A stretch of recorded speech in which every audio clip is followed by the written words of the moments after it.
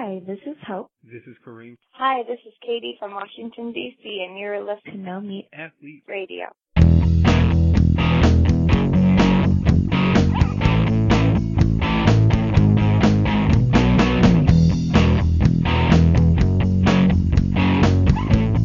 Hey everyone, Matt Frazier and Doug Hay here with episode 35 of No Meat Athlete Radio. And we've been cranking out the episodes, aiming for 2 a week.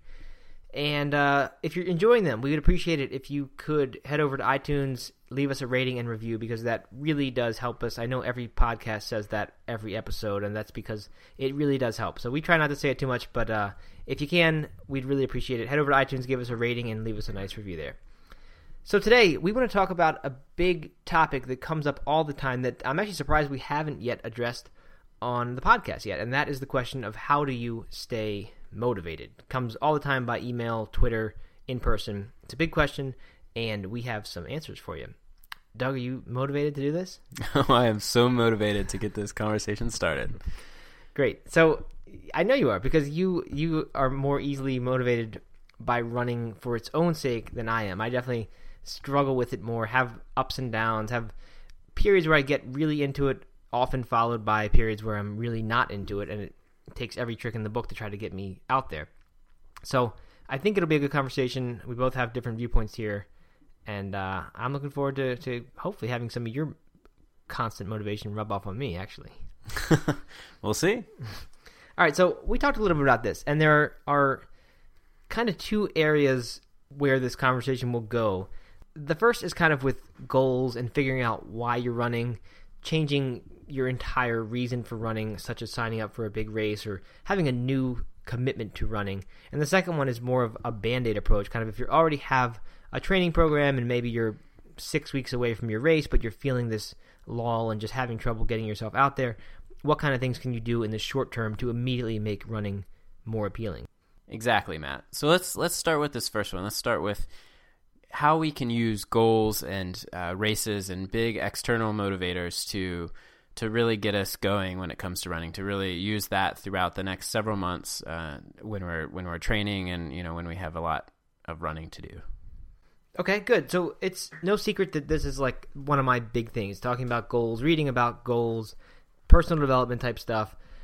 And that's definitely one of my favorite ways. I'm a big fan of the idea that you're more likely to achieve a really big goal than you are one that's more modest, because when the obstacles come up, and a lot of times that obstacle is boredom for me from running, you're going to kind of power through those obstacles if you've got a really compelling goal. Whereas if you have a more modest goal that's not all that exciting, then it doesn't take much to kind of shake you off of that track. So I'm a big fan of saying, like, if you run marathons and you've done a few marathons in a row and you're just feeling kind of a lag, double the distance that you're going for. Like, I think if you just double what you think is possible for yourself as a runner and just allow yourself to do that for a little bit, if you're motivated by distance. Some people aren't, of course. But if you said, okay, what if running now doesn't mean training for another marathon, but means getting myself ready to do a 50-mile race? And of course, this scales downward too. If you've done a 5K, and that's all you've ever allowed yourself to imagine yourself doing. And I've talked to several people who have this situation. They do 5K after 5K and can't really even imagine themselves doing any more, even a 10K. I would tell that person, start thinking about a half marathon and look at all the people around you who do half marathons who aren't the most amazing natural runners, but they get it done. And then it's like this whole new world opens up. And if you can get yourself to believe you can do that, that can change. I mean, right, that there can provide a big boost of motivation to just change what running means to you all of a sudden. So increasing the distance is one really big one that I like a lot. Yeah, exactly. And when it comes to increasing the distance, there's something so inspiring and so exciting about thinking, signing up, actually clicking, register for the race and saying, oh my gosh, I'm about to run this marathon and I've never come close to running 26 miles before, and it'll motivate you. You'll want to just dive into all the blog posts and all the research and all the training programs you can find, because it's just such this overwhelming goal that's really big and exciting for you. Yeah, and I think that's a good test actually of whether it is the right goal for you, because if when you let's just say you're a half marathoner and you've always pictured yourself a half marathoner, never really dared to dream that you could do a full, if you imagine yourself signing up for a full, and you just kind of suspend reality for a minute and imagine that now you're training for a full marathon, do you have this sudden urge and excitement to go online and just spend 3 hours learning everything you can and choosing a race and choosing a program and all that? Because if you don't have that, basically if action doesn't flow from this decision or this even just thinking about this decision, then that might not be the right thing for you. Because I don't think people should think too big. If you're not in that kind of mindset where you can even get yourself amped up to start training for a marathon, then perhaps it is too big a goal. So you want, what I think is, find the goal where the action really does start flowing for. That's the point of this whole conversation, is to find what it is that's going to make you start feeling like you just can't wait to get out there and run. So what, there's a little bit of difference between can't wait to go out there and run and the holy crap, what did I just do? Am I really going to be able to do this kind of action? Because those do stem two different types of actions. So what kind of actions are you thinking of that are the good kind? Right. I mean, I think for me, when I know I have a goal that's lasting and a good one, there's a little bit of fear with it. So it's kind of like, I can't believe I just announced this somewhere that I'm going to do this thing. And like I said, that day on the internet where I just sit there all day and get the race logo or map or whatever on my desktop and read everything I can about it, look up all these blog posts, as you mentioned. I don't know, to me, maybe because I've done this a lot, that has kind of become familiar as like, this is a sign that this is actually really going to happen. And it's not just running. This could happen with anything. With the book tour, it was kind of that exact same idea. The day I started planning and put all these hours in, like once that had happened, I knew it was happening. Like it's just kind of the thing that precedes all the actual action of getting out there. But I think the fear is a good thing. If it's unfamiliar to you, and you're thinking, "Holy crap, what did I just sign up for?" I mean, I don't think it's a bad thing. It's scary for sure, and it's uncomfortable. But that discomfort is, I think it's good to be comfortable being uncomfortable. I think that's a really important thing that a lot of people, unfortunately, these days aren't familiar with at all, because we think discomfort, I'm going to shrivel away from that and not do that. Right. And, and if you can be uncomfortable with the decision you made to sign up for the marathon or the half marathon or whatever it is, you're also probably going to have to experience some discomfort and dissatisfaction throughout the training. So, you're kind of building yourself up for that. True. Absolutely. Yeah. So, I mean, and we shouldn't stress too much increasing your distance, because this isn't right. Having a big new scary goal isn't the only way to motivate yourself. Sometimes it could be as simple as picking a totally new type of race. Like there are all these different obstacle races and Tough Mudders and all these different things. I don't even know what they all are, because none of them seems that interesting to me.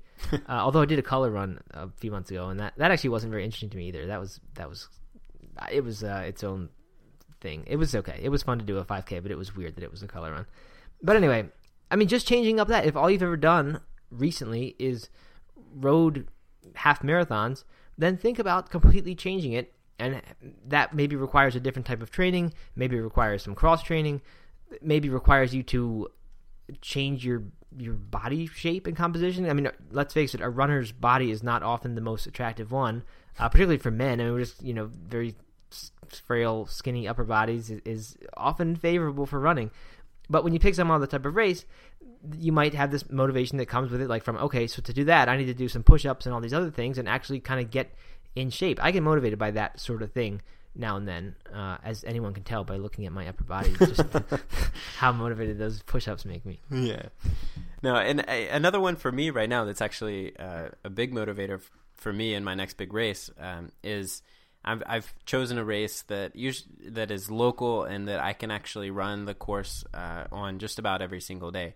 For me, the idea of having this really personal experience on race day, because I've been training on the course so frequently and I'm able to really get to know it and know all the turns and know all the rocks and all that stuff and really test what I'm able to do if I spend a lot of time on the course, that's a big motivator for me. So it's partly about speed, but it's also this kind of personal attachment to the race itself.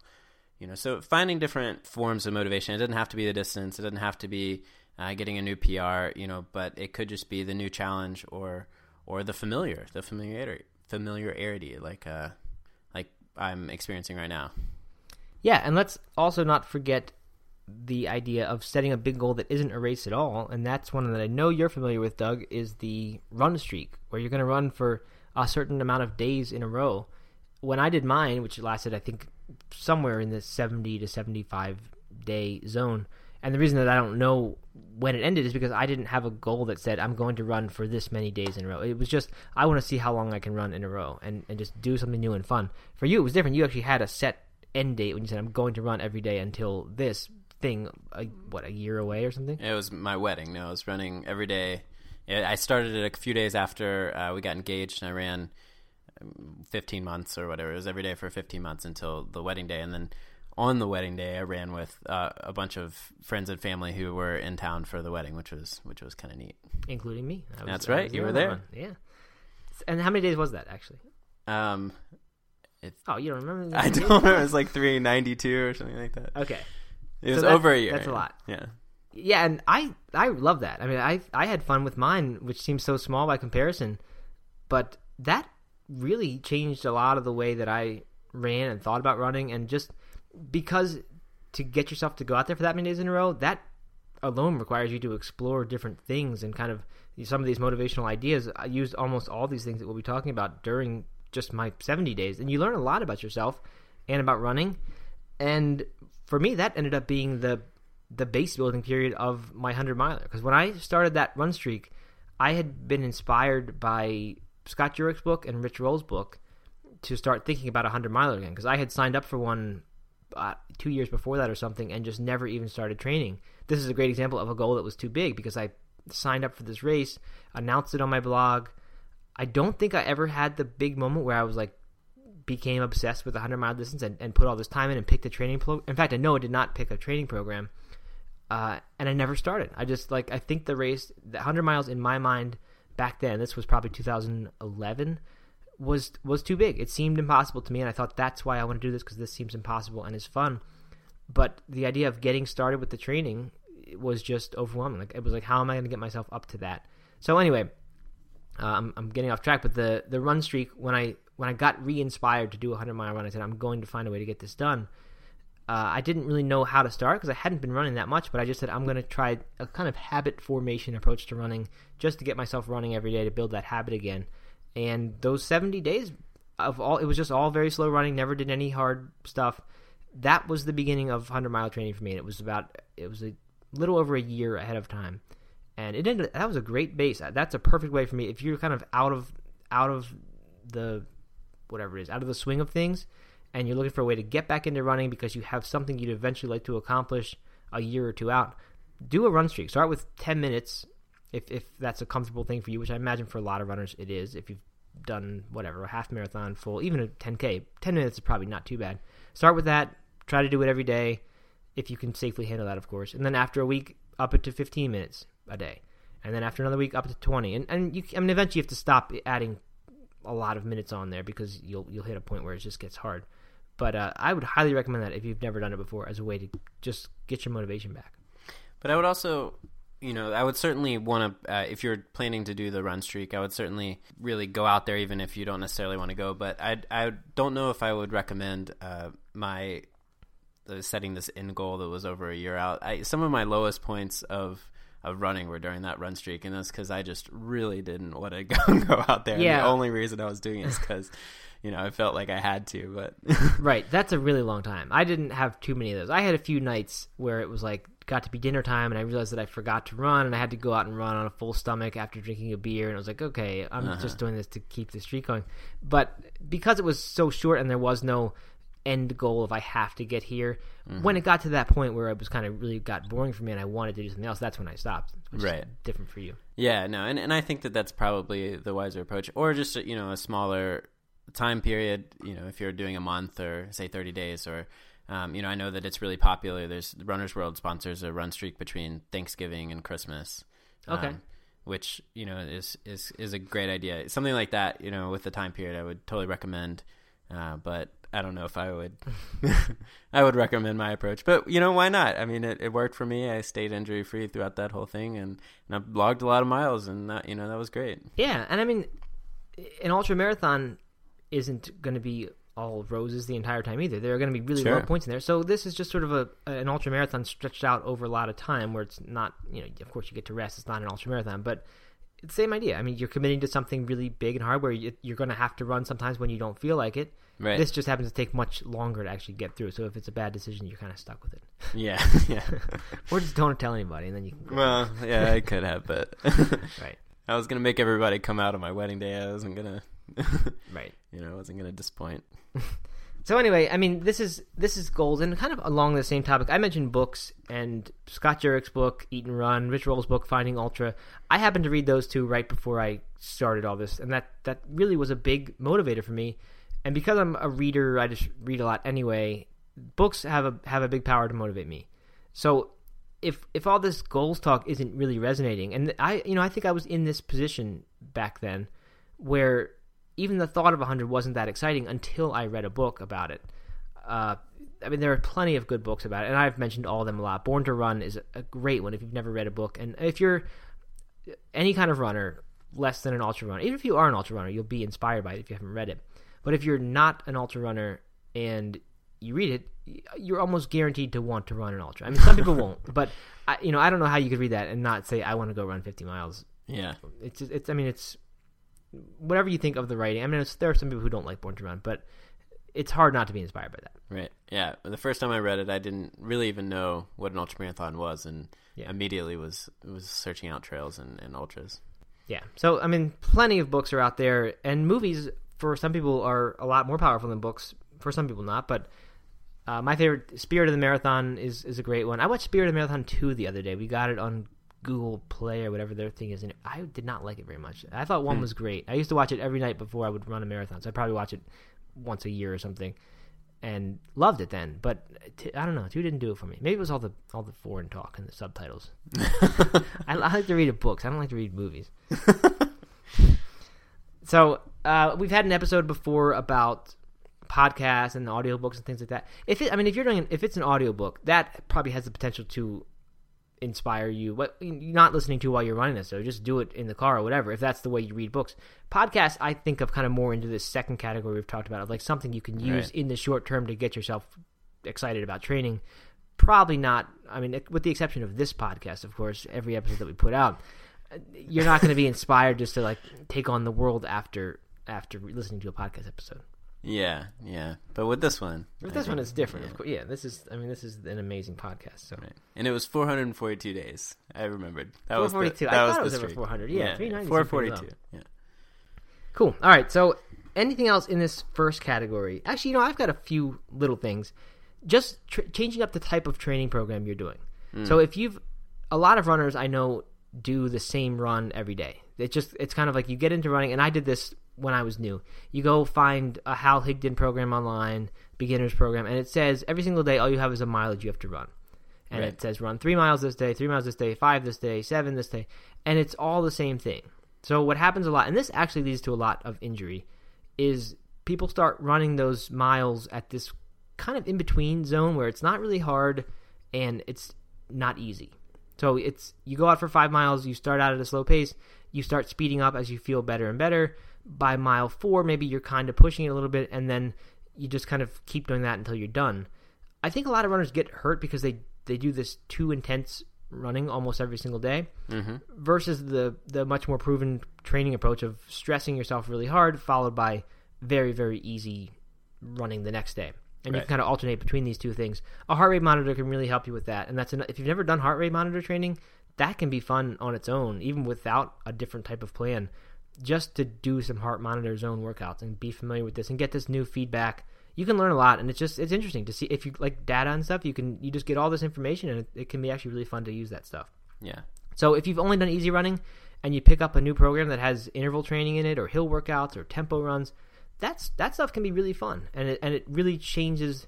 It changes your running from running equals going out there and doing the exact same thing to now running equals, okay, Monday, Wednesday, and Friday are each a different type of workout, and the 2 days, Tuesday and Thursday in between there, are very easy, and that's kind of my day where I listen to something and just zone out and walk if my intensity gets too high. I mean, then all of a sudden, every single day that you're out there running is different. And I think that can be night and day compared to just always running the same type of mileage all the time. Yeah, and one thing that that interests me as a trail runner is course profiles. I get really into the course profile of a race, and it's a little less important on the road, but it's still important. And you know, when you're training for a race, you should pay attention to that and train accordingly. But if I have a really hilly course or a really technical course, you know, I like to spend a lot of my time training for that type of terrain and those hills or those flats. And you know, and I'll gauge myself and I'll write down throughout my entire training how I'm doing on certain climbs throughout my training and how I'm, you know, handling speed-wise certain, you know, really technical sections of trail, and kind of testing myself and pushing myself and, you know, really tracking that throughout my training is a big motivator for me, especially since the course profiles are often, you know, something that I'm paying a lot of attention to and are really get me excited at the beginning of training. Yeah, and trail running itself can be a huge shift. If you've never done trail running, go do that and learn how to do that. Your website has plenty of stuff for that, rockcreekrunner.com. That's right. But that's so different. That's exciting and fun and a totally different kind of running. And then what you said about hills, when we moved to Asheville, actually, not even on trails, but mainly on roads, all of a sudden I was in a hilly environment. And before that, I had hated hills. It was just the hill was the nuisance in the workout that you had to get past. And if you could, you would plan a route that didn't involve hills, unless your race was particularly hilly and you kind of had to do it. Mm-hmm. But I know when I moved to Asheville and all of a sudden outside of our house is just hill after hill of roads to run, that actually became fun. And I started, I think it was maybe mapmyrun.com. I don't really use any of those sites, but started figuring out all the elevation changes so that if I'd go out for a 10-mile run one day, I would figure out what the elevation change was. And then next weekend I would see if I can find a better one with more of that. And yeah. Actually, I mean, a very small mindset shift. Like, there was no reason that all of a sudden hills became fun. It was just that now I was in a hilly environment, so I said I'm going to kind of seek these out and actually have fun with them. And right. that was, for a few months, that was like what I did, and I really enjoyed that. Yeah, that's cool. And Matt, do you ever do any sort of, I like to call it base runs, so one thing that I do is every 2 weeks I have this route that incorporates a large climb, a longer flat section, and a nice downhill. And I time myself on that every 2 weeks just to kind of check in and see where my base fitness is and how, you know, if I'm improving in speed. And I'll actually hit the lap button on my watch after each of those sections. So there's a kind of the longer flat section and the hill section. I can see if I'm improving on those particular sections. Do you ever do that kind of thing? I haven't done it in that amount of detail. I used to have a trail where we used to live that would be, of course, the same distance, and I would just run it all the time. So I would, when I was in shape, I would certainly compare my times on that to previous times and just use that to gauge what kind of fitness level I had. Yeah. But I've also, the Maffetone Method, which is an interesting book mainly about not doing any anaerobic training, keeping it very, very right. low speed and below, I think, 70% or so of max heart rate. He talks there about I forget the name of the run that he calls it, but basically you, I believe, wear a heart rate monitor and you go out for some fixed amount of time wearing this heart rate monitor, and then you basically see how far you get at this certain, without going over a certain heart zone. Mm-hmm. And then you get farther and farther as you get in better shape. Or perhaps it was run the same distance, but see what how your time changes, not according to how fast can you possibly do this, but how fast can you do it at this given heart rate. Yeah. Cool. Yeah, exactly. You know, those types of things, those types of, you know, for me, it's kind of like racing myself basically to get every 2 weeks or, you know, if it's the heart rate method too, but, you know, kind of these little challenges to yourself every few weeks or whatever can be real motivating, and you know, you always want to win, right? That's right. Of course you do. So let's switch to the other thing here, the other group of these, because I think I've pretty much exhausted the big picture tricks that I've ever used to make running exciting again. What about the little sort of Band-Aid approaches that if you're a few weeks away from a race and you just need a little pick-me-up, or even if it's not that, I mean, even if you're just looking for a reason to get out there and enjoy running, and maybe it's really hot and it's hard to get out there and run, or it's really cold and it's hard to get out there and run, what are the little things that we can do in the moment just to make it an easier thing, less boring for some people, just make it more likely that you're going to get out there and put the miles in? Yeah. For me, a huge motivator when it comes to running is where I'm doing it, the location I'm doing it, and what I'm experiencing as I'm running.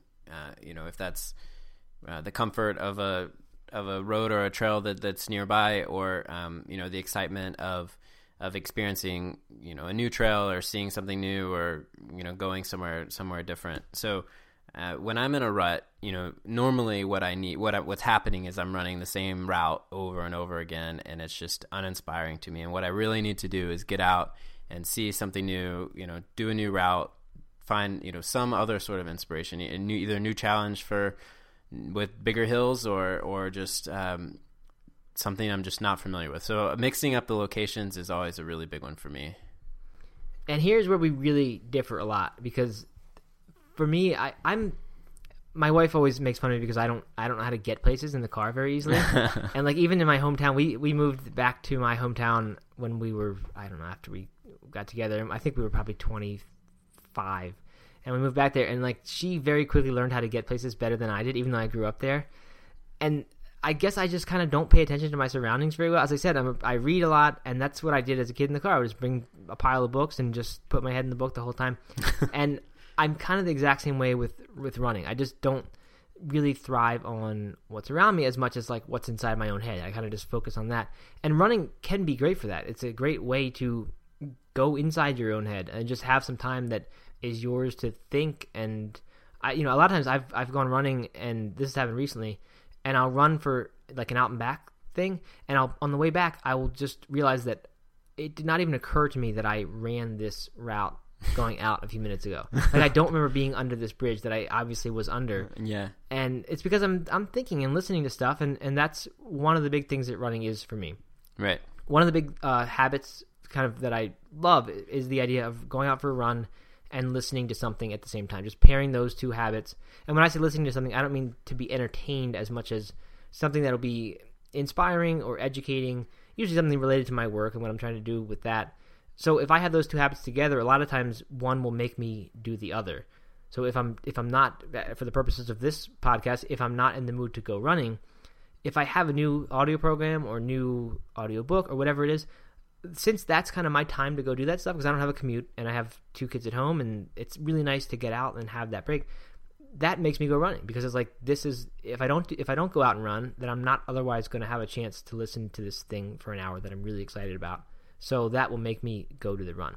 So a lot of times for me, instead of changing the location and the external stuff, it's still external, but I'm basically changing what's in my head by changing what's in my earphones. Right. Yeah, no, that's good. And I think both of us probably run most of our runs by ourselves, and we draw different motivations and different experiences from that. But, I think that those are both good. But one thing to kind of counter that, I guess, for me is, as someone who probably runs 95% of his runs by himself, if I'm really struggling to get out, it really helps me to rely on someone else to get someone else to either run with, or a running group. I often in DC, when I lived in DC, I would go to running groups. They were just all over the place, and I could find one just about any night. And they're more social. The ones I was going to anyway are more social, and you're probably not getting the best workout, but just getting, that's a reason to get out there, and you have fun doing it. And sometimes that'll just carry me for a few days.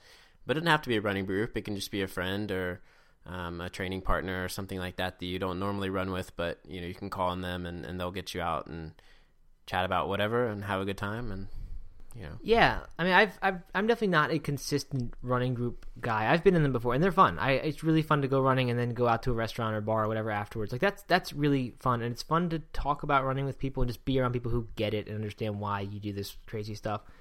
But I particularly have used that during, like I said, I mean, I don't think we differ that much here. When I'm having trouble getting runs in, and I remember this particularly when I had, I don't know, gone a few years without running a marathon, or gone more time than I usually do, whatever it was, that running with a friend made it so easy to pass the time on a 10-mile run. When going out for 10 miles by myself just seemed excruciating, and not because it was hard to get the run done, but because of the boredom. And like that's a big factor for me, that boredom while you're out there. Right. And if you go with a friend, you guys can start talking, and then 5 miles will pass like nothing, and that really can make things a lot easier. I am definitely a big fan of that.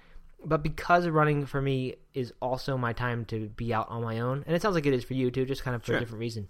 That's why I'm not consistently doing all my runs with a group. But especially for a long one, like I do not enjoy a 20-mile run. There's nothing about that I think is fun. I love the 3 to 5 mile daily routine of running. That works really well for me. But when it's run 20 miles on a weekend when everyone else is drinking coffee and doing whatever, that's not fun for me. That's the work that the race, the goal at the end, makes worth it. But if I can have a friend come on that kind of run, I will take it any day of the week because it's just so much, passes the time way better. Yeah, and I'm so the opposite, and that's so funny. But I think that again, it comes back to the location. For me to wake up at 6 o'clock on Saturday morning and say, I'm gonna go way out in the middle of nowhere, or I'm gonna do this huge loop, or go on a vacation that is just running, and that's or go on a vacation that is just running. Yeah, I mean that gets me so excited. But that's how we're different, I guess. Yeah, it definitely is. So, not to make people think here that I need headphones to run every single time, because I definitely also go through phases where I kind of get into like the Zen and meditation stuff, and then go out and run.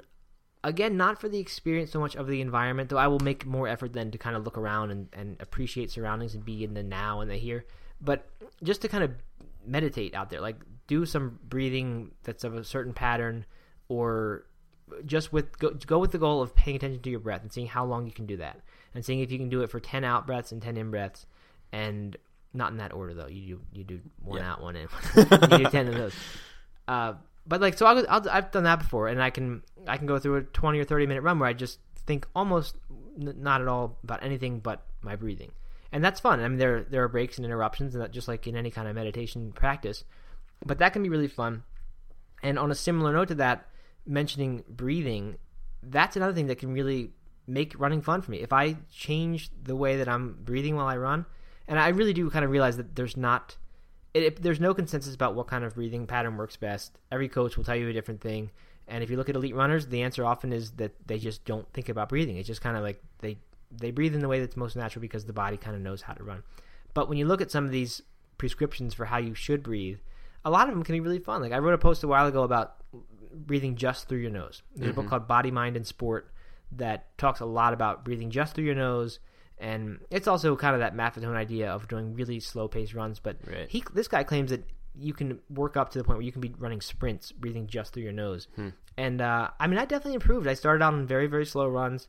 I wouldn't recommend this unless, read the book and think about it before you do it, because you do kind of run short of air as you're training to do this. Right. And it becomes a judgment call of like, when do you give up and just open your mouth and accept that you're running a little bit too hard right now up this hill to do nose breathing exclusively. But so this was also during that running streak. I just, for a lot of these easy miles, I was just breathing through my nose only and making a point to keep my mouth shut. And that got to be really fun. And I got to be better at it, where I could run up a decent hill, much, much higher intensity, and still not have to open my mouth. So it felt like now I was this super efficient runner who could breathe so much better. It didn't actually amount to any actual improvement in running, but it was fun. And it was, I don't know, I just enjoyed it. Just made it seem like I was handling the intensity better, and I enjoyed that. I don't know that it does anything at all for your running, but this guy claims it does in this book. Yeah, I was trying that, I think probably inspired by your post, or at least a conversation we had about it. I went through a phase when I was doing that regularly, starting every run, and I would try to do at least the first 10 minutes just with nostril breathing. And I think that has carried over. I don't know if it's made me any better, but I definitely think it's carried over, and I often find myself doing it naturally now without even thinking about it. It was one of those things. I mentioned that when you had a heart rate monitor, or when I had a heart rate monitor, I enjoyed that because there was that feedback, and you kind of learn about your body. You learn about these different zones because you've started to associate a heart rate number with it. And suddenly that little anchor that kind of signals that you're in a different zone, that allows you to pay better attention to your body. And so now you feel what 140 beats per minute heart rate feels like versus 160, and you notice the different things that are going on in your body when you're at those different zones. At least that's what happened to me. With breathing, I started to notice, like, if I could breathe in with my mouth shut, breathe in for 4 steps and out for 4 steps, because I would count the steps and kind of time the breaths that way according to my steps, assuming that I was running about the same cadence, so that there was the same amount of steps per unit time. So that then becomes a way to measure what intensity you're running, right? Like how many steps can I maintain and breathe comfortably? So I got to the part, very, very slow runs, I could do 6 or 9 steps breathing out and 6 or 9 steps breathing in. And then I would notice when there was a very, very slight change in the grade, if it was now running up a hill, that all of a sudden I couldn't do that anymore.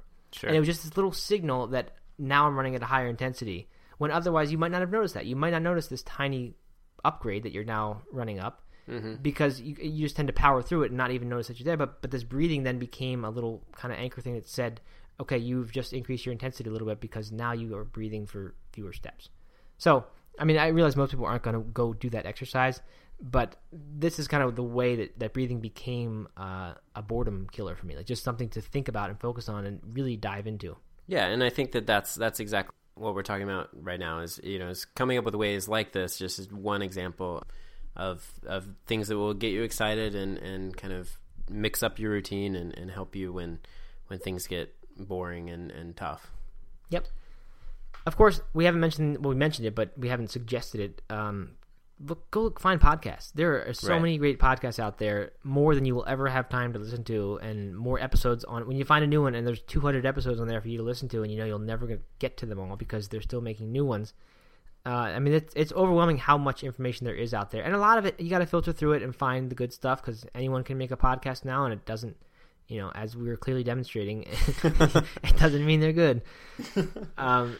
But yeah, there's tons of stuff. There's no shortage of information. If you want to find a podcast on a topic, you can probably find it and learn a whole lot of stuff. And now you're multitasking basically while you're running, so you can learn something interesting. Some people don't like multitasking. I get that, and I go through those phases too, where I just try to do one thing. But most of the time, it's nice to be doing something else other than running while I'm running. Yeah, I hear you. Another thing that I want to talk about is, but this is especially if I'm in the middle of training and I'm say a month or 2 months out from the big race, is to check back in on the original goal, check back in on the race and why my motivators for signing up in the first place, and really kind of to remind myself and let those motivators remotivate me to get excited about the goal again. So that might mean going back and reading race reports from other people who have run the race, or it may mean talking to friends about the race, or going back to the beginning of my training cycle and looking at everything I've done. Whatever it is, kind of just checking back in with that goal is a big remotivator for me.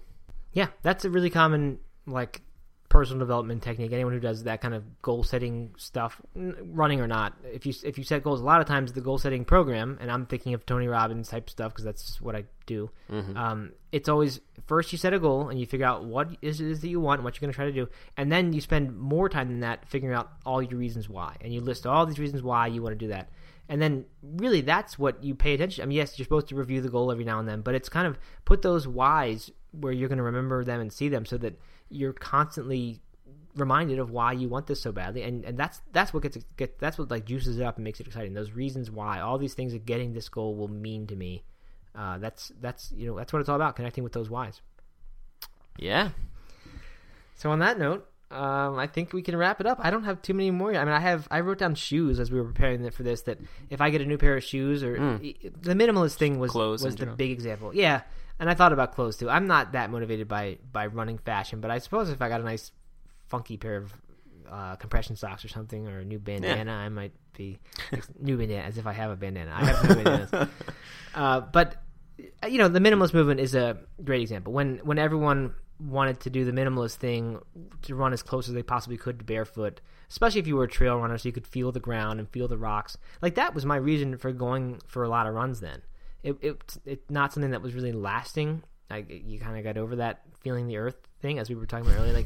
We were all kind of into that for a little while, and then it became less important suddenly. Right. But that was a reason to go run, and an excitement thing. When those 5 fingers first showed up, I remember at my house, or when I got them at the running store, whichever it was, I couldn't wait to go running each day, and you had to transition in slowly, so you could only do a few miles at a time. And those miles were so much fun, because it was you had to do it slow, and you were feeling the ground and the rocks, and so it can be that way. And Hokas have been a similar experience. It feels like you're in a bounce castle all of a sudden, and it's fun for a little while to do that. These things aren't, to me, lasting things like a big race goal or non-race, just a big goal in general. But they can help you get through something. If you're really bored with running and you go get a new pair of shoes, that might be enough to get you through the next few weeks, and then being back into it for a few weeks might be enough to get you thinking about some new big thing that's going to kind of carry you through the next year or whatever it is of running. Mm-hmm. Yeah, and one last one for me is I like to pick local smaller races, much shorter than whatever my end goal is. So if it's a marathon or an ultra, maybe a 5K or an 8K or something like that has zero pressure and has, it doesn't matter how fast I go or anything like that, but just kind of being in the race environment with people and being excited to go out there, is definitely a motivator, and it kind of reminds me of why I like running to begin with, all the whole community and togetherness and all that stuff. Yeah, and very similar to that, which will actually bring us full circle back to the first tip we gave, which was to pick a new distance. We suggested doubling your distance, or I suggested doubling your distance, and I think we have a little bit of a bias on this podcast towards ultra running because just that's what you and I have both done recently, and that's kind of what's exciting to us. But what about if you've been a marathoner for a while or a half marathoner? What about trying to set your mile PR and running a faster mile than you could run in college or high school? I mean, it's not for everyone, for sure. I've never tried to do this, but right. I know when I was training to qualify for Boston, doing track workouts and speed workouts for the first time in years, it was, I don't know, I ran during a 5K a 5-something mile, a 5:40, and I was like, that is amazing that I did that because I was a 7:20 miler in middle school and high school. That was like the fastest a mile ever got for me. Right. So if suddenly I set the goal, to say I'd like to break 5 minutes in the mile, I don't know how hard that would be, or whether that's kind of a reasonable or whether that's a ridiculous goal, just because I'm not familiar with that stuff at all. But think about doing a really much shorter distance, or go for your 5K PR if you've always been a marathoner. I mean, these things can really change. Like, training is so different for that kind of distance. Racing is especially different. But it's just another example of a new type of race you could do, or a new distance of race, without saying that new has to mean longer, because it certainly doesn't. Right. And to take that an even step further, you could actually take a break from running. I guess this isn't ideal if you're a month out from a big race, but exploring at different cross training options. Try getting on a bike or swimming or parkour or whatever it is that would get you excited. Do that a couple of days a week, and instead of going for a run, and see if that just kind of re-energizes the fitness part of you. Yeah, absolutely. I think it totally could. And getting that fitness side of you re-energized, that's what I was kind of getting at earlier when I said that runners don't have very nice bodies to begin with. Running for me has become a lot not about fitness the way that I used to think of fitness, like the way that a CrossFitter thinks of fitness as and I don't mean to bash CrossFitters, but like when I think of a CrossFit guy, I think of him like looking at himself in the mirror. Maybe I'm confusing that with like the old guys in the college gym, the big guys who I hated, who were so much bigger than me. But I can get inspired by that again. Like I'm gonna try to get really muscular and just be in the best shape of my life, not necessarily be able to run the furthest I've ever be able to run in my life. That's kind of a different thing. And as any CrossFitter will tell you, being able to run far does not imply fitness. Like apparently when a runner shows up to CrossFit, they're in terrible shape according to a lot of the CrossFit people, because they can't do any of these movements, and they're not good at lifting weight. They don't have a lot of strength, especially upper body, but other places too. So anyway, I'm not hating on CrossFitters or runners here, but just pointing out that there are totally different types of fitness, and you can get really motivated by one if you've only thought of the other for a long time. Definitely. All right. Well, I think we've rambled on a little bit longer than we planned here, but that's okay. Hopefully people don't mind. And like we said, if you've enjoyed these podcasts, these recent ones, we're on a little bit of a streak here. You might say we're motivated to be putting out podcasts. And if you're enjoying that, please help us keep it up. Let us know on iTunes that we're doing a good job if you think we are. And that's it. We've got some new interviews lined up soon, and then we'll do another one of these before too long. So thank you, everyone, for listening. Hope you're feeling pumped up, and we appreciate you listening. That's right. Thanks a lot, Matt. All right. See you guys.